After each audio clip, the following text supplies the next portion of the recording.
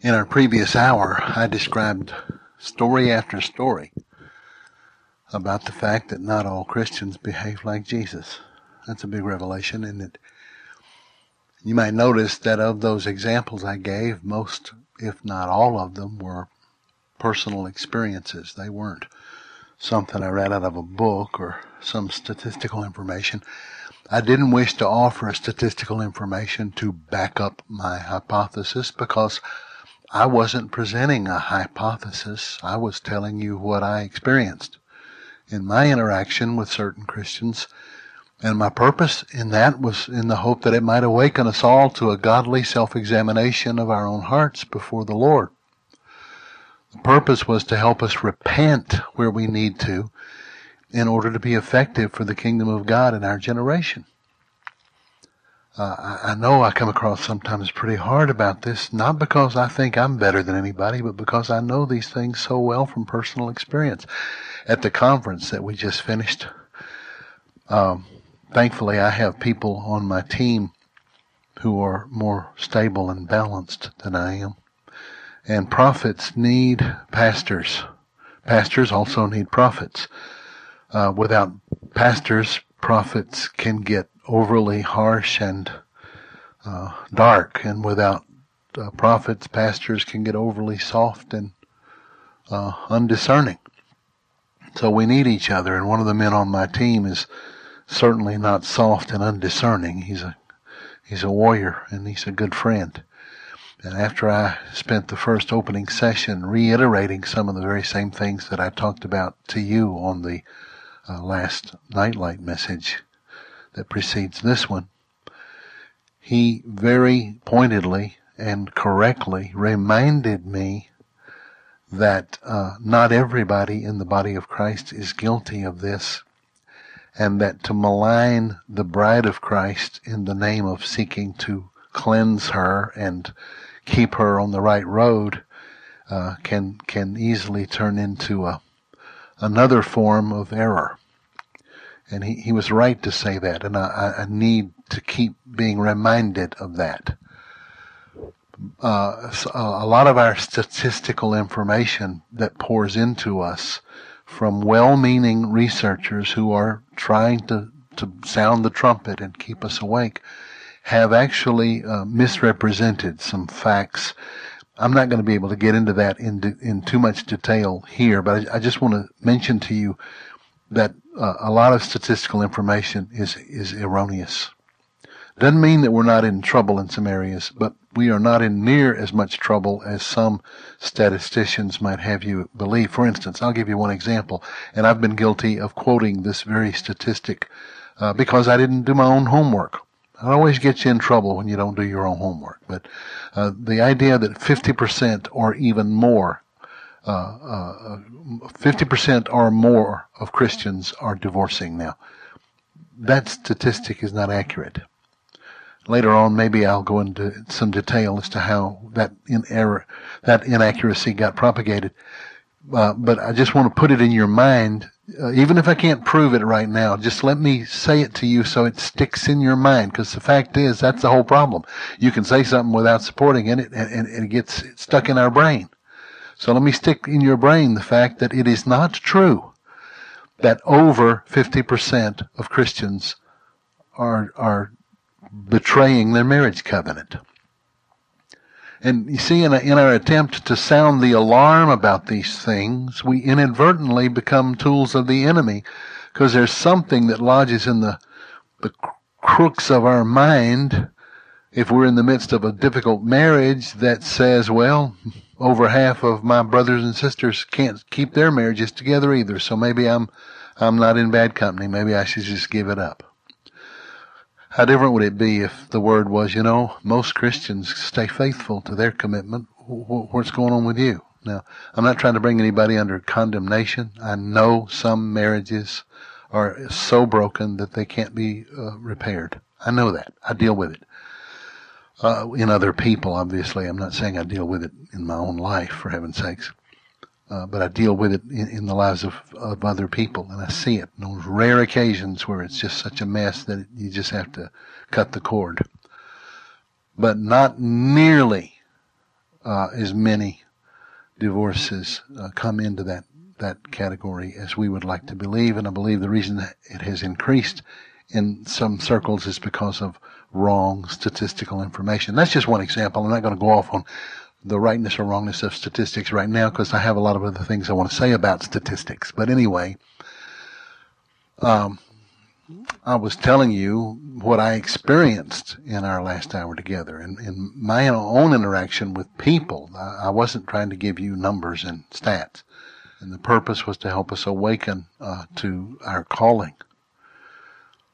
Speaking of statistics, the following quote is attributed to Mark Twain, Benjamin Disraeli, Winston Churchill, and I quoted a lot, so maybe my name will get connected to it. But there are three kinds of lies: lies, damn lies, and statistics. Did you know that 68% of all statistics are made up on the spot just to win an argument? No, that's not true. That's just a made-up statistic right there that I plagiarized from one of the statisticians I've been studying. But I laughed and laughed when I read it because, we're all, I guess not we're all, that would be a wrong statistic. A lot of us who speak publicly are guilty of pulling stats out of the hat. It might be close to the truth because we read it somewhere, but even though we read it somewhere doesn't mean it's accurate. Now, the reason I'm spending time with this, folks, is because we don't realize how much we are influenced by these concepts. And if you read some of the stuff that's out right now, and I may have been guilty of it too, you can be so discouraged by what seems like the great rise in Islam, for instance. You hear all kinds of stats about how Islam is the fastest growing religion in the world. Well, it's not by a long shot. But if you include people who are put under the sword and told to convert, I guess you could say it's growing pretty fast. But it's the people of God. It's the Christian church that is growing faster than any other group on the planet, the real church. So I just want to put some of these things in your head just so you'll have some positive things to think about. And you say, well, where's the stats on it? I may get to that. I may not. I may just let you wonder if it's true or not. But at least you can, kind of chew on it like a positive medicine for your mind. That no, 50% of Christians are not divorcing, and yes, the body of Christ is growing faster than any other religion. And of course, we're not a religion, we're a relationship. But anyway, when I was in college, if someone had given me a choice between doing a statistical analysis and having my teeth pulled slowly one by one by an inexperienced dental student with a nervous condition that caused his hands to shake badly, I would have been so torn between which one of those to pick that my head would have exploded, and then I wouldn't have had to have chose either one. But I'm only exaggerating about 12.1% about that. But at least the disintegration of my skull would have saved me from having to choose either torture. But if perchance my head had stayed intact and I finally did have to choose between statistical information gathering and the dentist, I would probably choose the dentist. And most of y'all know how much I hate going to the dentist. So it gives you kind of an idea of my attitude about this. I know it's unfair to those of you who are true statisticians who really like this kind of thing. I mean, thank God we're all different. My mother-in-law loves putting puzzles together, and Mary kind of likes it. Now, to me, if you walked in my office and threw a brick through my window, and it shattered in 400,000 pieces, and then you told me to put those pieces back together, I would react to that about the same way I would putting a puzzle together. I said that to somebody a few days ago, and they said, well, I would love doing that. But I think it was Jerry Soviar said he said his wife, Mary Ann, would love to put stuff like that. I'm just glad we're all different. Glad we're different. Because I'd just shoot myself. Anyway, It's not that I doubt the validity of some statistical information. I'm sure it has uses and at times may even be a real asset in certain scientific endeavors. There's no doubt about that. But when it comes to matters of the soul and of how to relate to each other, statistics seems more like a hodgepodge of assumptions based on questionable number crunching, and in the hands of unscrupulous and misguided experts, so-called, such stats can be horribly misleading, as I've already pointed out. Yet on many occasions, I have used statistical information. I have to admit that I have fallen into the very trap that makes the use of statistics so treacherous. I use some startling statistical research report whenever I wanted to make my point, and I wanted it to stick in my audience's mind. Now, I'm not confessing this as some sinful thing. I didn't purposefully give false information. On the contrary, I was seeking trustworthy information from what I believe to be reliable researchers in order to support my conclusions. With all my seeming resistance to what I consider the reductionism that statistics represents, and it is mass reductionism, still I felt the need to, quote, prove my point by the numbers. I think this is left over from a horribly traumatic brain injury I suffered in college called sociology class. My professor became upset when one day I stated in class that there was a direct and obvious relationship between pornography and sexual perversion.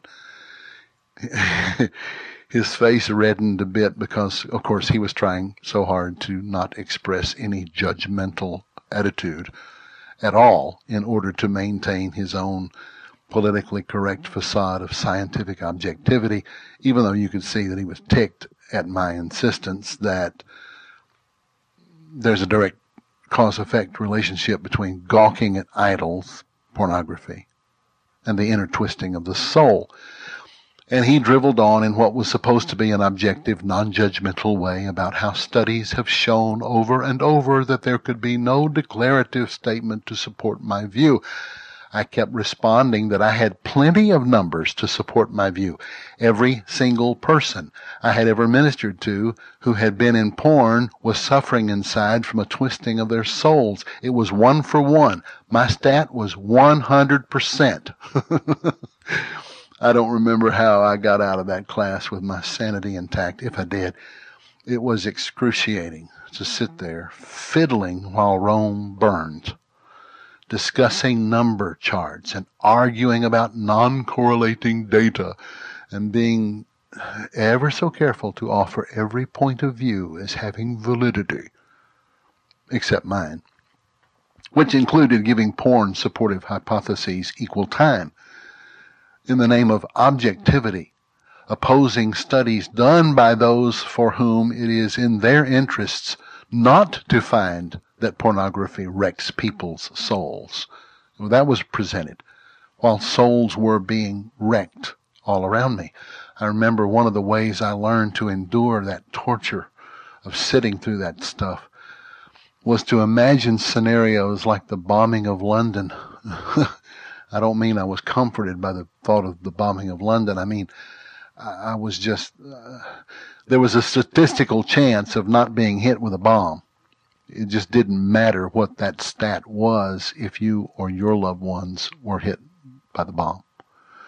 So I pictured in my mind not the stats, but the real flesh and blood human beings for whom statistics mean nothing when the bomb hits. Now, it was ironic that the very thing we were most warned against in these classes was anecdotal examples of our point of view, placing anecdotal information on a level of statistical research. I know from repeated experience with the human soul that porn is destructive to it. And you know what? What's ironic is what I know from observable encounters with people was the only empirically trustworthy information offered on the subject. All their stats, all their studies, all the gobbledygook, number crunching and manipulation of information that they presented as scientific was bogus to the max. And my little, quote, anecdotal examples, which were 10 out of 10, 100 out of 100, proved the point. Well, of course, that assumes that we agree on what the soul is and what the destruction of the soul is and what pornography is. Bill Clinton would have aced this class. How my professor would have loved to spend days discussing with Clinton what the meaning of is. It wasn't long before I escaped that booby hatch that tried to pass itself off as education, and I set out seeking to find and help the one. And that's what birthed this present ministry. Yet, I was infected enough in that class with the concept of supportive data that now and then, over the years, you've heard me referring to this or that study resulting in this or that statistic. And again, in certain scientific perimeters, that is a valid thing. I've not checked out many of these studies I've quoted to you, though. First, because I trusted my sources. And second, and most obviously the greatest of the two reasons, I would rather run at top speed, face first into a jagged stone wall before I would do statistical research myself. I know there are good reasons to gather and use stats. I've already said that. So please don't write me about all the good reasons. I know them. I agree with them. But the shepherding of souls is not one of them. Now, in your previous newsletter, I offered a very short and incomplete review of a recent statistical project from the Barna Group called Unchristian: What a New Generation Really Thinks About Christianity. Now, I love George Barna. As a man, I don't know him personally, but I believe he's a man of God. I believe his heart is set to serve the Lord and to sound the trumpet in Zion and to be a voice to my generation. And he's seeking to help keep us awake to the large issues that demand large responses. And yet, having said that, and I don't say this to be dishonorable to him, I mean, he's doing the best, I'm sure he's doing the best he can. But after years of studying some of his research, and of course when I say he's got a whole team of people that do this. But after studying some of the more recent research especially, and then comparing what they say with what I find in my own personal experience with people, I've begun to reevaluate much of what I have just taken for granted. I found myself having that same instinctive reaction against some of their conclusions like I did in college. For instance, it's been a good 25 plus years since that college sociology course I just described, but listen to this statement from the text of Unchristian.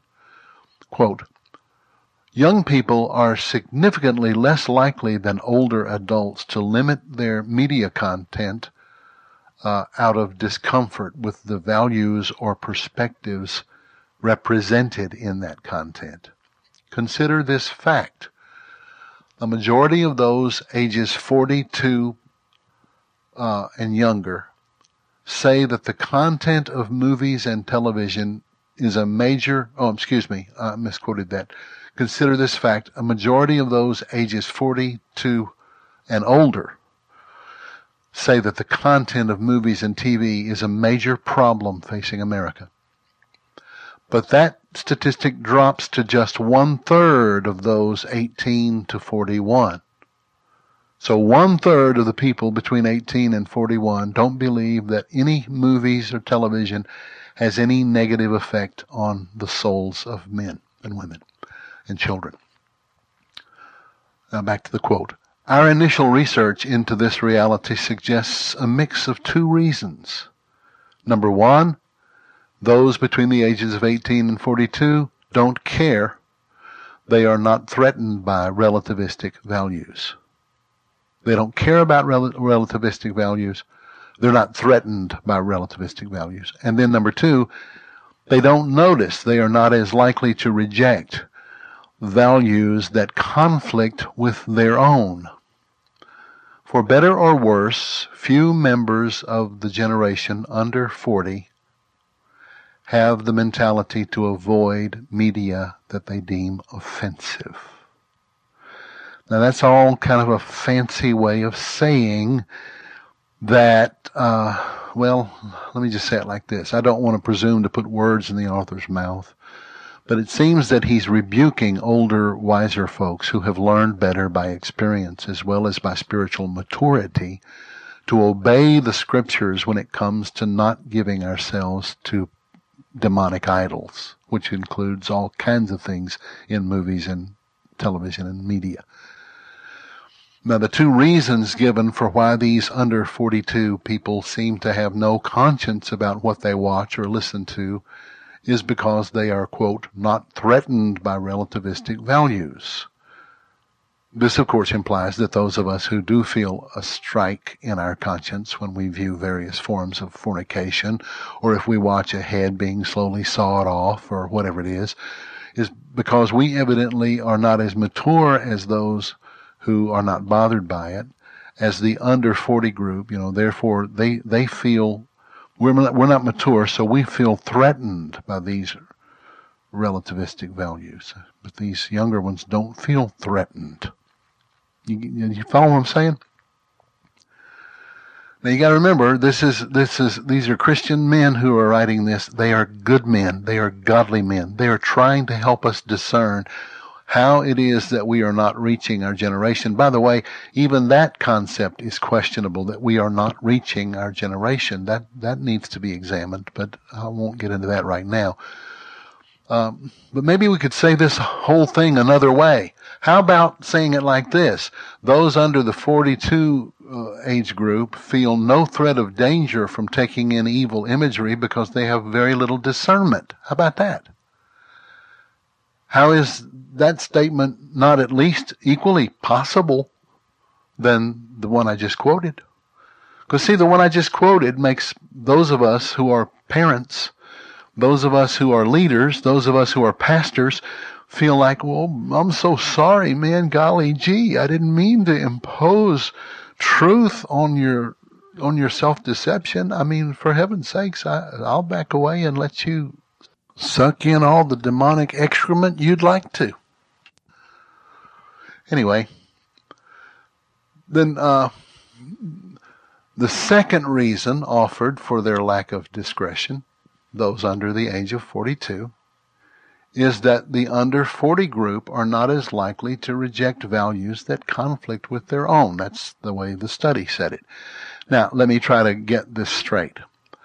The under 40 superior in wisdom group that watches all sorts of evil do so because they are wiser than their elders, who have lived longer and know more, and they are more open to all sorts of various evils because even though they have values that are in opposition to what they are looking at and taking in, they evidently do not value those values enough to honor, guard, or express them in their choice making.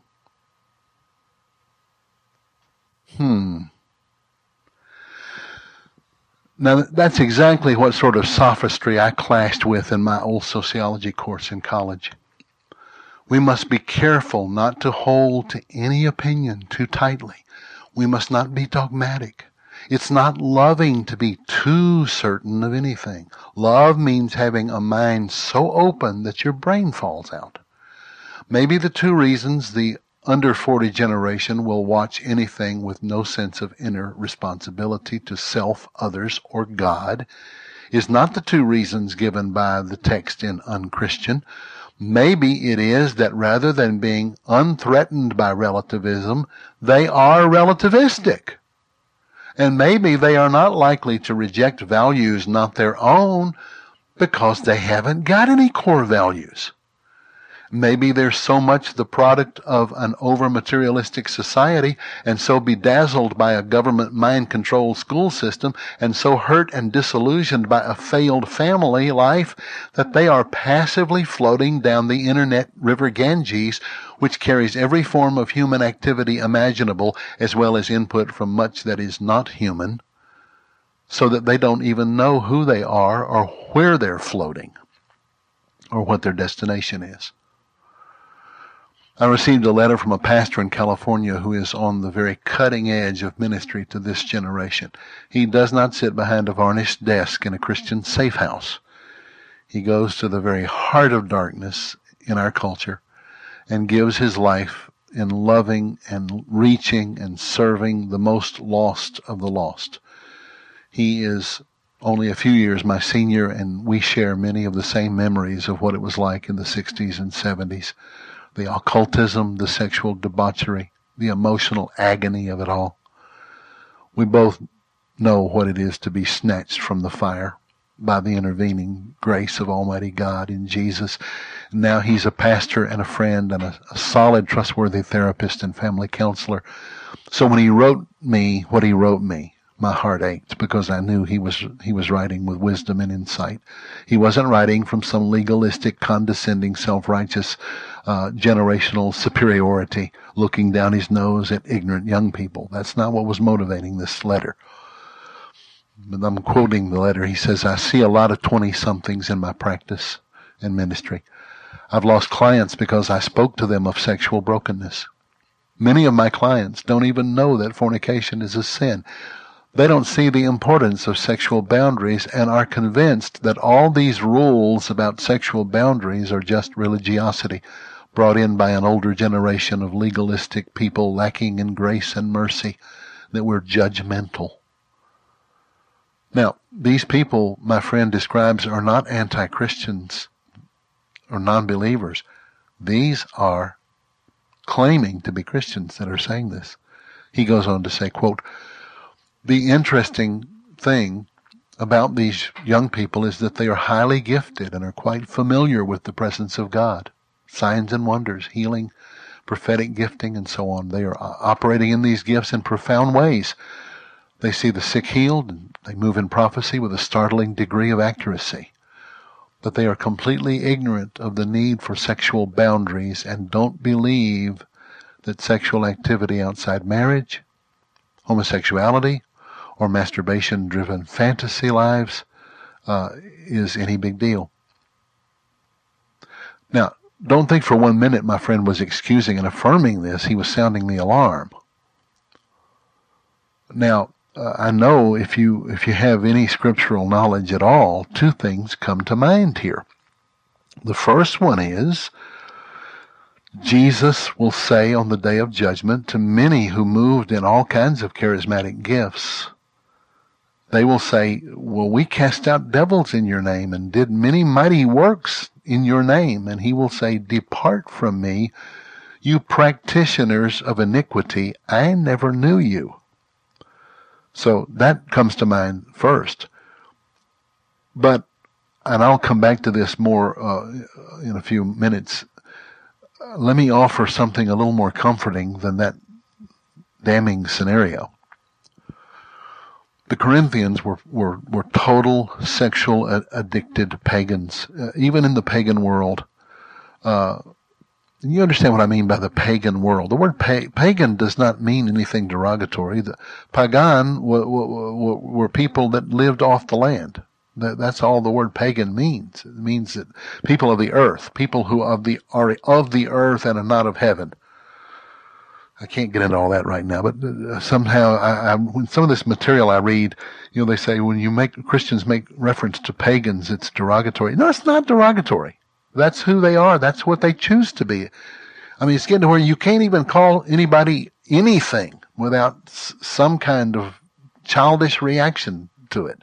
Obviously, I'm talking about referring to them in the context of cultural definitions. I'm not talking about calling an individual a pagan.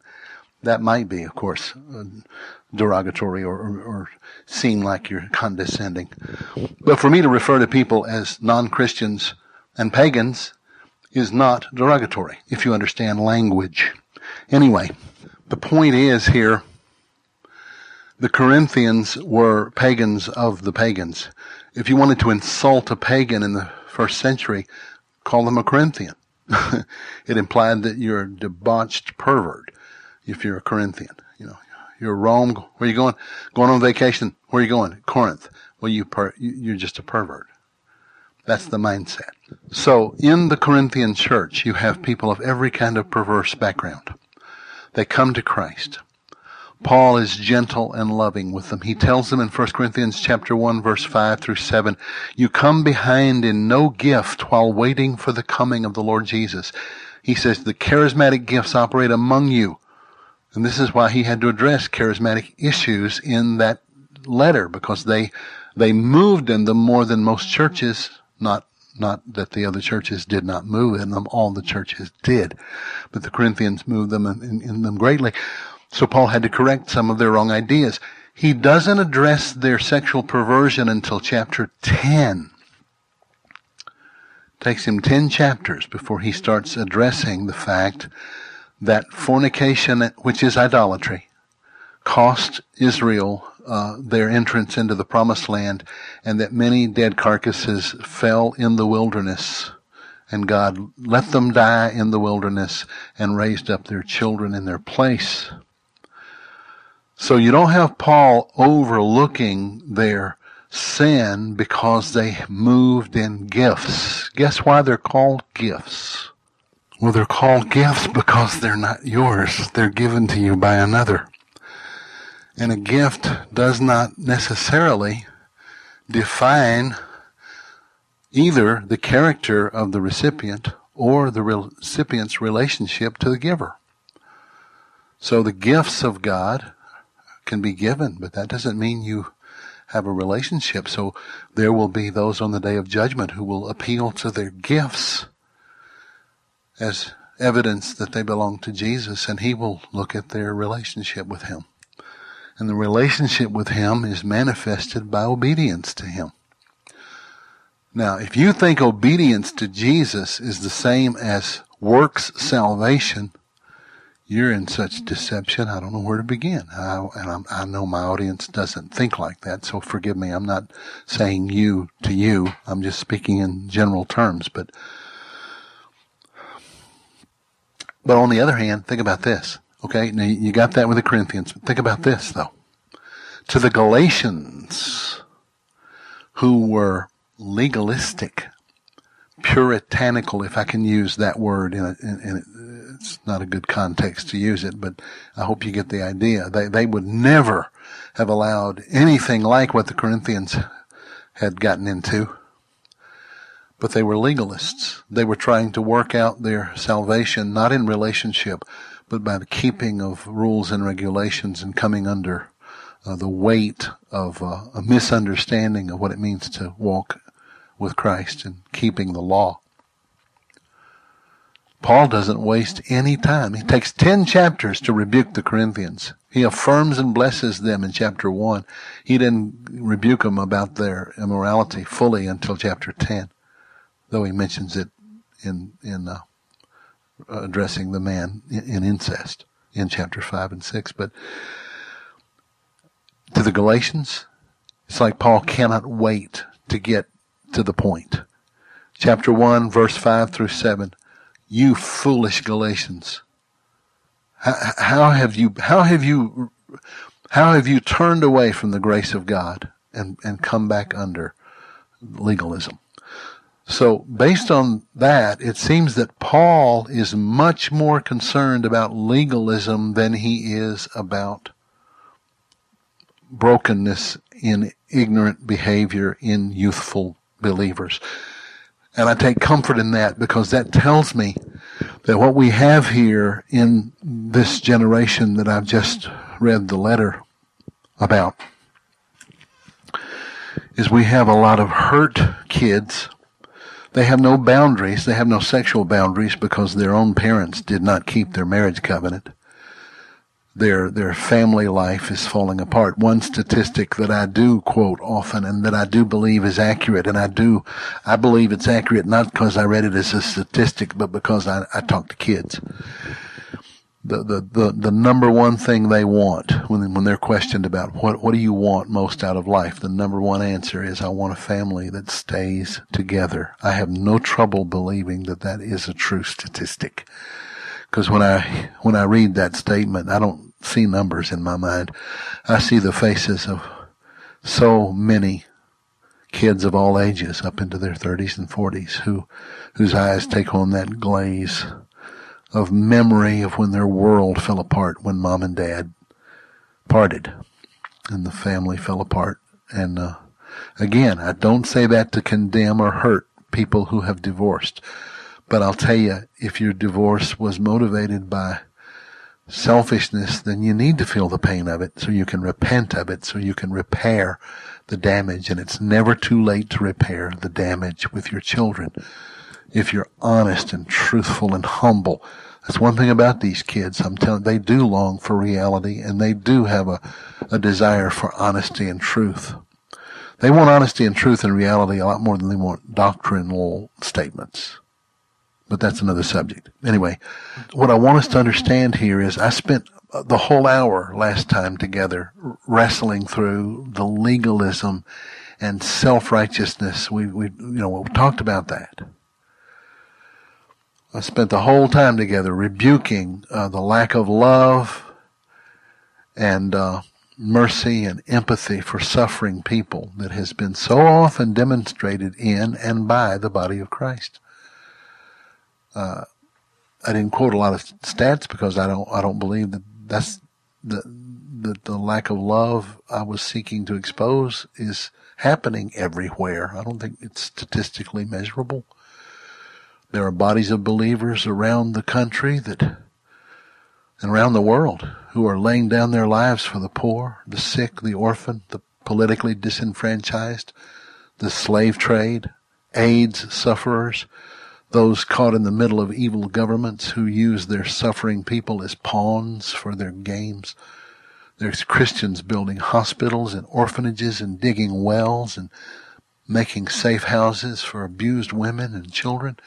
All kinds of aid pours into the world from the hands of faithful believers who either go themselves or who support those who do with their funds, their gifts, their intercession.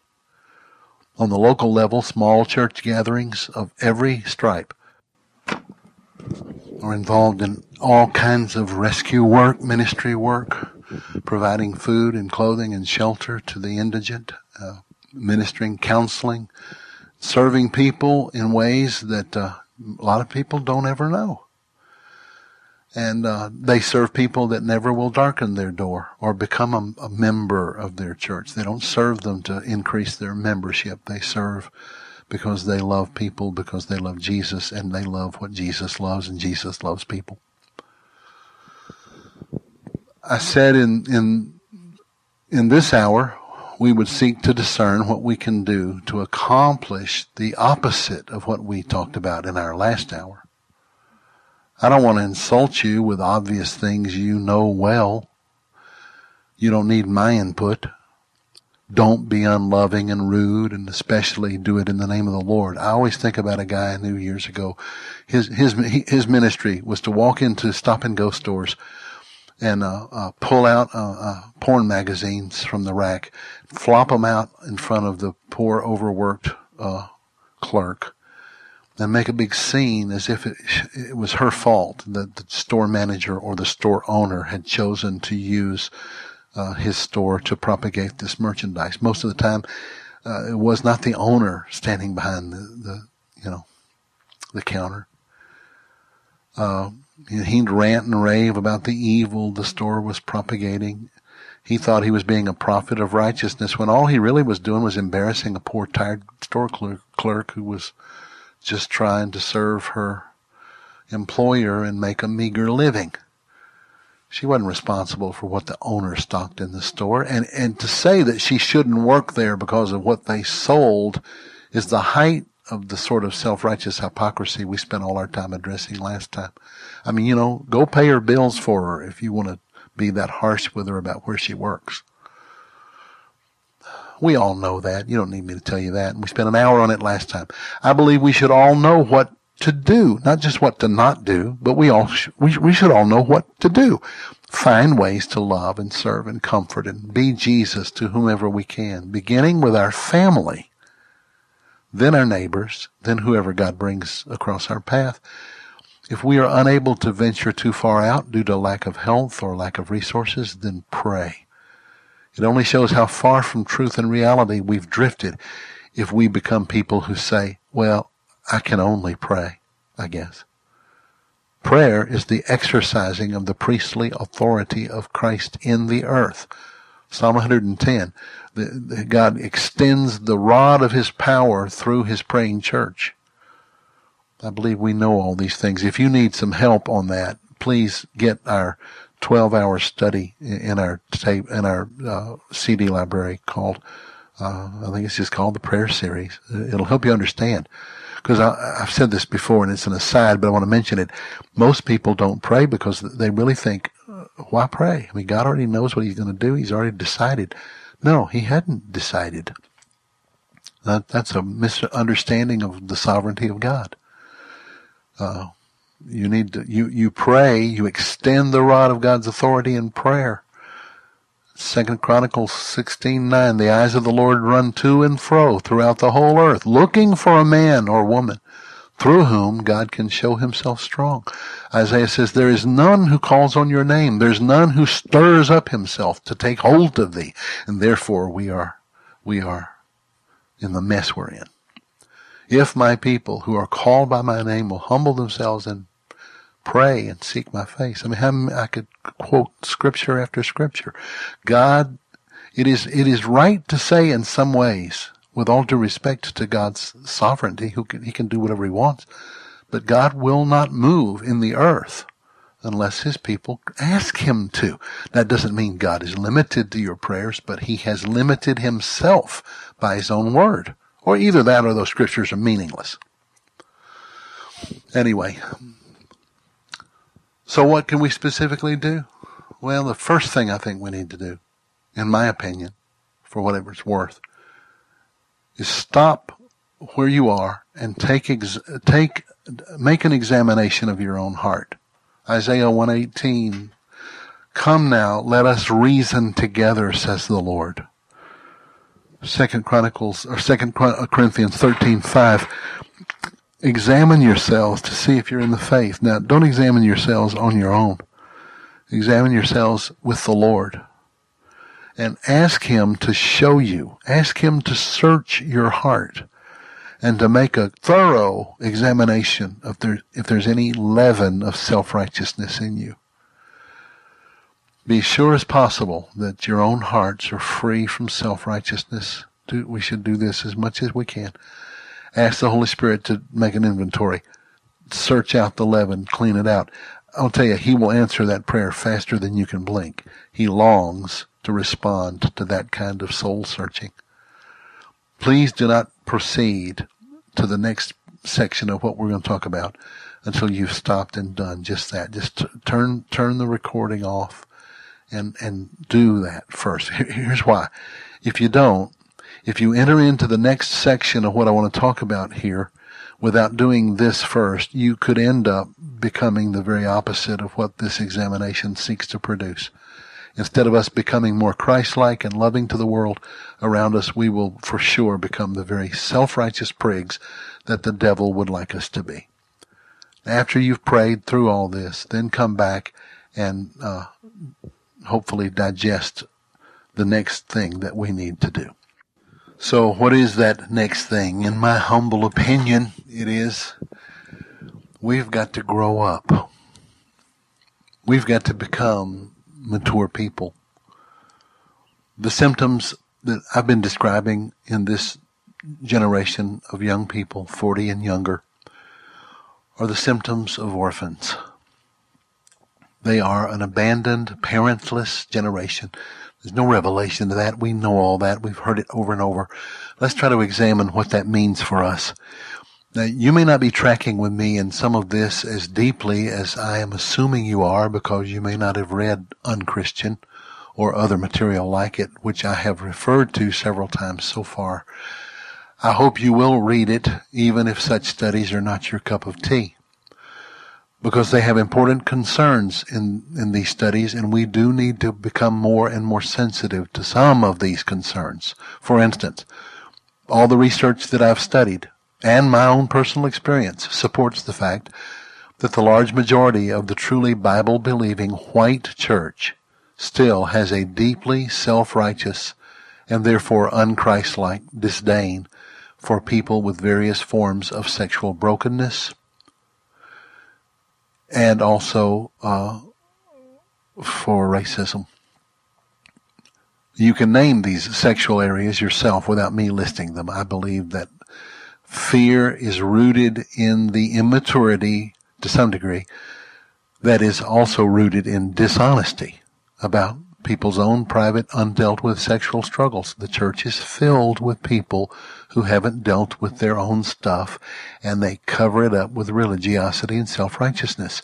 And all the statistics that I've studied, as well as my experience and the experiences of other people who do the kind of work that Mary and I do, affirm this fact. And pastors are just eaten up with self-deception and denial about these issues until it crashes in on them, and then they want to, it's like everybody starts drowning and they all want somebody to come in and teach everybody how to swim. I have no stats for this, but I do have a lot of experience.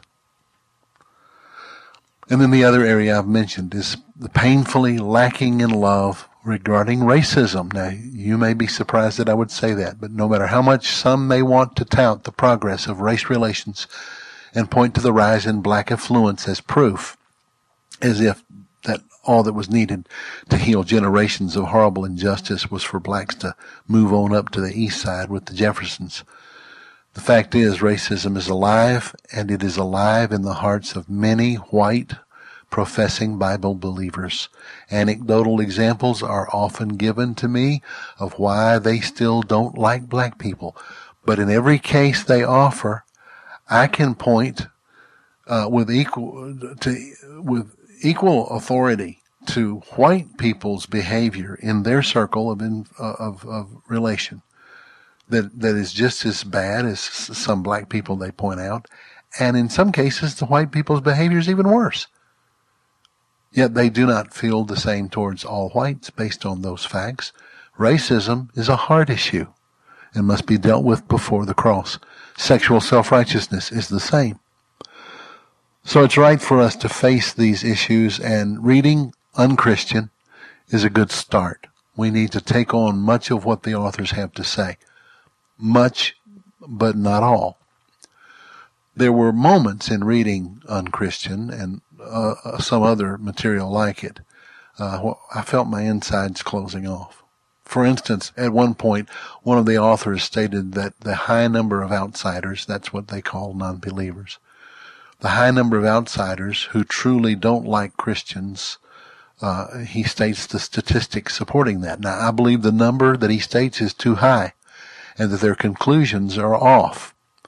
But anyway, he said how he felt sitting in a Starbucks and realizing based on that research that if he were to be known suddenly to all the people in the Starbucks as a Christian, that it made him very uncomfortable. It was unnerving to realize nearly everyone would despise him because he was a Christian. Now, this is the very kind of wrong thinking that results from wrong statistical analysis. I would never think in those terms. I think in terms of the one who lives in me and of my heart desire to love and serve every person in the room. If they didn't like me because I was a Christian, I would rejoice in the opportunity to put right their wrong assumptions, not by argument, but by asking what it was they hate and why, and offering an alternative perspective. I would pray that my own behavior and conversation would flesh out for them a living proof that there are some Christians that would not treat them with disrespect or in an unloving manner, or try to shove a tract down their throat, or invite them to a Bible study so they could up their number at the, on the church roster. But here's the clincher. I would not bend over backward to be liked if being liked meant I must be silent on issues of truth. Now, for instance, if someone said that he hates Christians because of old Fred Phelps, that counterfeit Christian in Kansas, that false preacher who's a servant of hell, who loves to parade around with signs all over the place that say things like God hates fags, and go to the funerals of homosexuals in order to increase the suffering of the already grieving parents. I would welcome the chance to clarify things in the mind of such a person. But if they then assumed that because I reject Phelps, that means I am affirming of homosexual sin, I would be just as welcoming of the opportunity to clarify that too. It can be done in a respectful, loving, humble way, but it must be said, or I'm betraying the cross by my friendly silence. We certainly betray the cross if we acquiesce to the mindset of the world, which longs for all boundaries to be removed so that they can have all they want of whatever they want on their own selfish terms. Certainly Christians can be hated for being hateful, like Phelps, who I doubt is even a believer. I mean, I don't know what he is.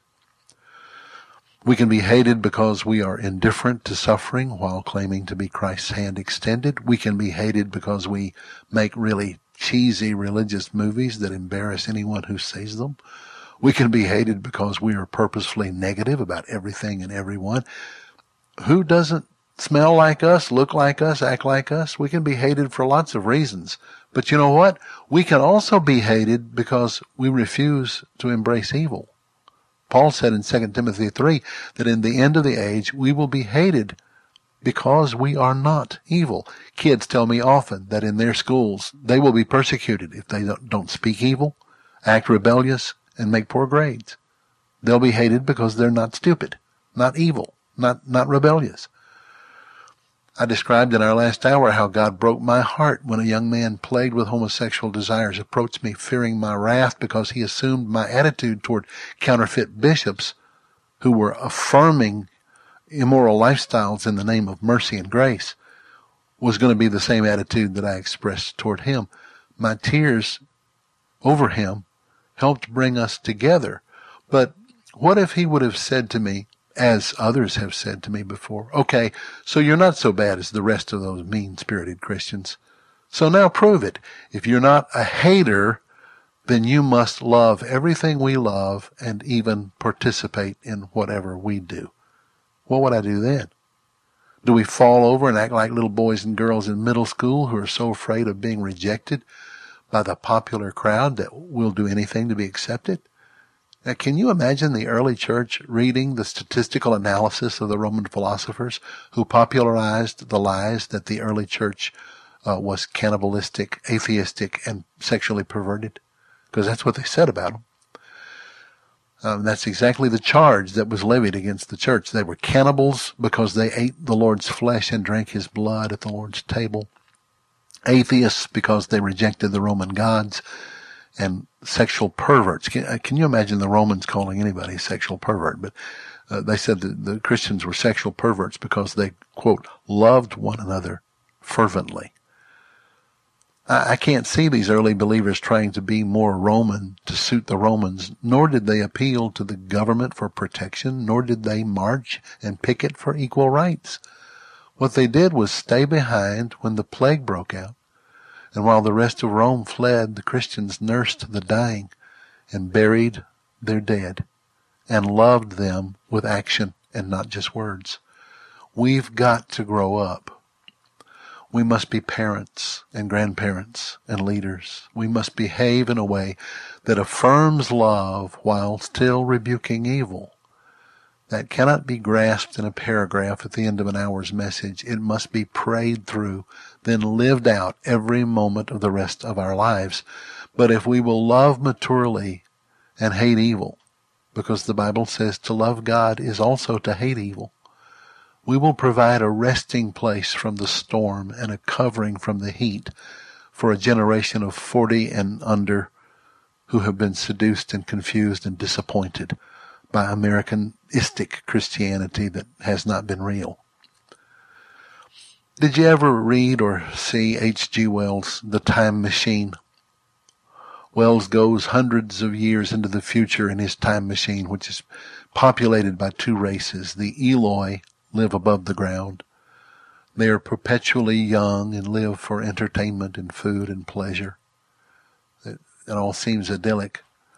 But the reason they're all young is they never live long enough to grow older or wiser. They're passively grazing and mindless in submission in order to be food for the underground monsters called the Morlocks. The Morlocks eat the Eloi. It's funny that in all his utopian self-deception, Wells still saw the grave danger of such passivity, and in his story he becomes the mature man, the one who steps in to break the system and save the Eloi from the Morlocks. But it meant that all their utopian provisions provided by the Morlocks would be lost, and the Eloi would then have to start growing up and taking responsibility for themselves. We have a much wiser invader than H.G. Wells. The Lord Jesus Christ has come, and then he sent his Spirit to live in us and to bring us into truth, which brings us into maturity. And that maturity is measured by love and truth. We must choose to be men and women of God who live in opposition to the Eloi world for the sake of the Eloi. We must care enough about the truth to disregard the accusations that we're being judgmental.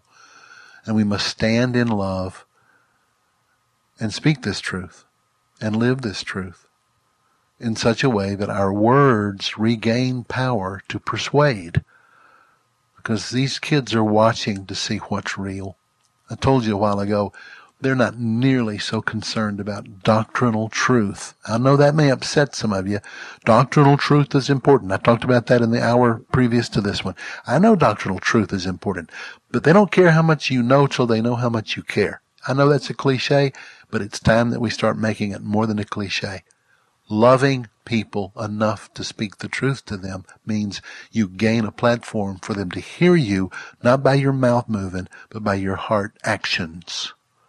God helping us, we can starve the Morlocks and see the Eloi come into their own adulthood in Christ.